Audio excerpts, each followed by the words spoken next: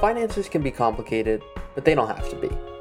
I break down financial topics that may seem complex and overwhelming, so you can start taking action on your financial goals. I'm Ari Taubleib, and it all starts here on Personal Finance Redefined.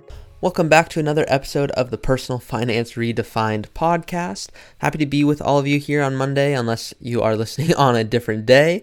But episodes are released every Monday, and today we've got an awesome question. The question today is, when should I start saving for retirement? Which is a great question. It's one I talk about often, and they even use the word retirement, and retirement's a great word. I prefer the word financial independence, really when it is you have the power to do what it is you want to do on your schedule. And I'm just going to hop right back into the episode. So as with everything in finance, it depends. It depends on what your goal is. If your goal is to never retire, then there's no need to save for retirement. Now, you may never want to retire because you love what you do, but that doesn't mean you shouldn't plan as if you are retiring, because by doing so, you're taking advantage of all of these accounts that you can to maximize your wealth. So let's say you have no interest in retiring, and let's say that feels so far away, 30, 40 years from now. How do I even know what life's going to be like then? Well, ask yourself this. Do I want to maximize everything I'm doing? You might be someone who's just obsessed with growth, and you say, you know what? I just want to make sure I'm taking advantage of all of the right accounts so I'm not paying a dime more in taxes than I need to. You might be the person saying, you know what? I just want to be invested appropriately, understanding that, yes, there's volatility along the way. And what does that mean in English? It means there's ups and downs. It means there's going to be times when my portfolio's down, but you understand it because of the growth. And you understand it because you know that the alternative, which is inflation, is going to be happening. And the alternative of just having your money in cash means that your money's dying, not growing. And so let's say you love your job, or you just want to start a business in retirement, or you just want to have enough money to do all of the things you want to do. That's what we call retirement in financial terms. But it really means financial independence. So what do you have to do to get to a place where money isn't required, where you can still travel, you can pay for your expenses, you can go out to eat, everything you love doing without worrying about it?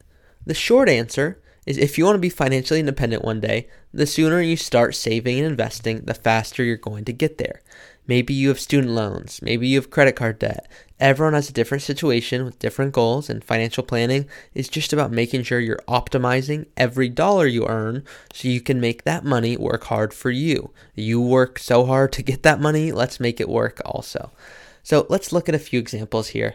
Let's assume you're 30 years old and you want to start funding for retirement. You've had your fun in your 20s, you've saved here and there, but you're ready to get serious about investing. Well, that's great.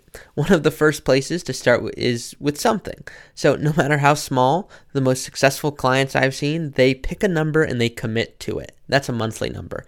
If you think you might not be able to reach that number every month, pick a smaller number. It's not about picking a high number. It's about picking a number you can confidently save and invest for future you, and continue to let that number rise as your income rises.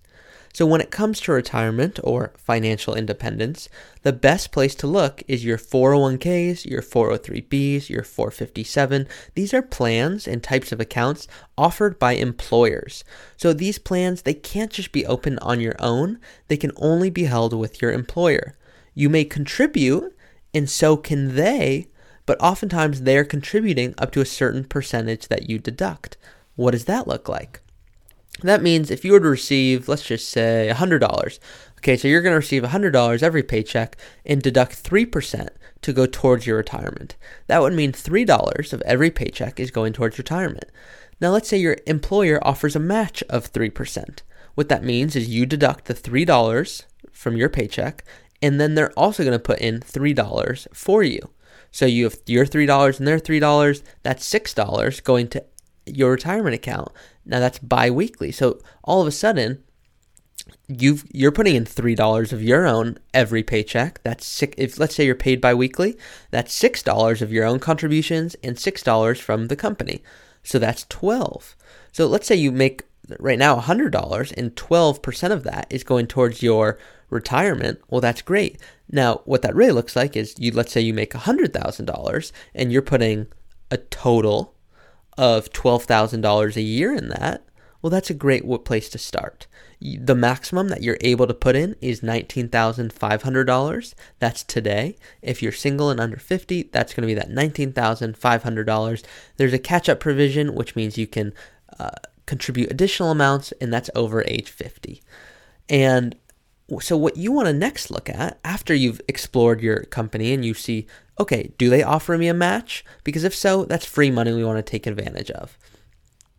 The next place to look at, and this is for that financial independence, is IRA and Roth IRA accounts. They're the next best place to look. So the benefit of these, you have total control and flexibility of the investments in the account. That's a little different than the 401ks that I talked about before, because with those, you have limited options. It's whatever your employer offers. The difference with a Roth IRA or IRA is you can go open that right now. Your company doesn't have to know about it, and it's not very secretive if they do or don't. They probably don't care, sadly, but they should care about your retirement goals. But regardless, they don't care, and they don't have to care. And so that's something you can just go open, and you can open that at a bank, but the problem with opening it at a bank is limited options again. So you want to go to a Charles Schwab, you want to go to a TD Ameritrade, you want to go to these institutions where you have the whole investment universe to choose from. Now, what is a Roth IRA, Ari? What's an IRA? The benefit of these, the total control and flexibility of what goes in the account. The con is that you're only allowed to put in $6,000 every year, and that number is going to rise. Where that stands today is that's the number that they've chosen, saying, look, you can put $6,000 every year into your IRA or Roth IRA. What a Roth IRA is it's after tax, meaning you've already paid taxes. So if your money's in your bank now, that's after tax. The difference with pre-tax is that it deducts from your paycheck. It's not been taxed yet. So why use one over the other? Well, you can go back to my episode, Should I Invest in a Traditional IRA or Roth IRA, for more on that. But I'll just summarize really quickly that with an IRA, you get a deduction today. And then in the future, when you take the money out, it's taxed. With a Roth IRA, no deduction today. You get no benefit for contributing to your retirement. But in the future, it comes out completely tax-free. So both great accounts serve different purposes. Now, note, your job may offer you a 401k. That's known as a defined contribution plan because you control how much you contribute. Your job may offer a pension. That's a defined benefit, not a defined contribution, but a defined benefit plan is where you don't have the ability to contribute, but your employer contributes on your behalf. Unfortunately, you can't put more into it even if you wanted to. So the answer to your question, the earlier you start investing, the sooner you'll be financially independent to do the things that are most important to you, whether it's traveling the world, starting a business, whatever that looks like. So your goals, remember, they're different than your friends, they're different than your neighbors, and it's important to start investing if you want to reach your financial goals. When is it right to start investing? Once you've paid down debt, once you've funded your emergency fund at that 3 to 6 month amount, you now have extra income each month that can be pushed towards investing. Once again, that's the work I do for clients. If you have any questions on how I invest, how I approach tax planning, how I approach estate planning, how I take in this comprehensive financial planning approach, and interested in having a call, be more than happy to have one. Feel free to submit a question on my website, personalfinanceredefined.co, and I look forward to talking to you soon. Thanks for listening to another episode of the Personal Finance Redefined podcast. If you're enjoying the show, please subscribe and let me know if there's anything in particular you would like me to discuss by submitting a question at personalfinanceredefined.co. That's personalfinanceredefined.co. Thanks again for listening, and I'll see you next time. Hey everyone, quick disclaimer here. Please be smart about this, and before taking any action, consult with your tax planner or financial planner. Nothing in this podcast should be construed as investment, tax, legal, or other financial advice. It's for informational purposes only.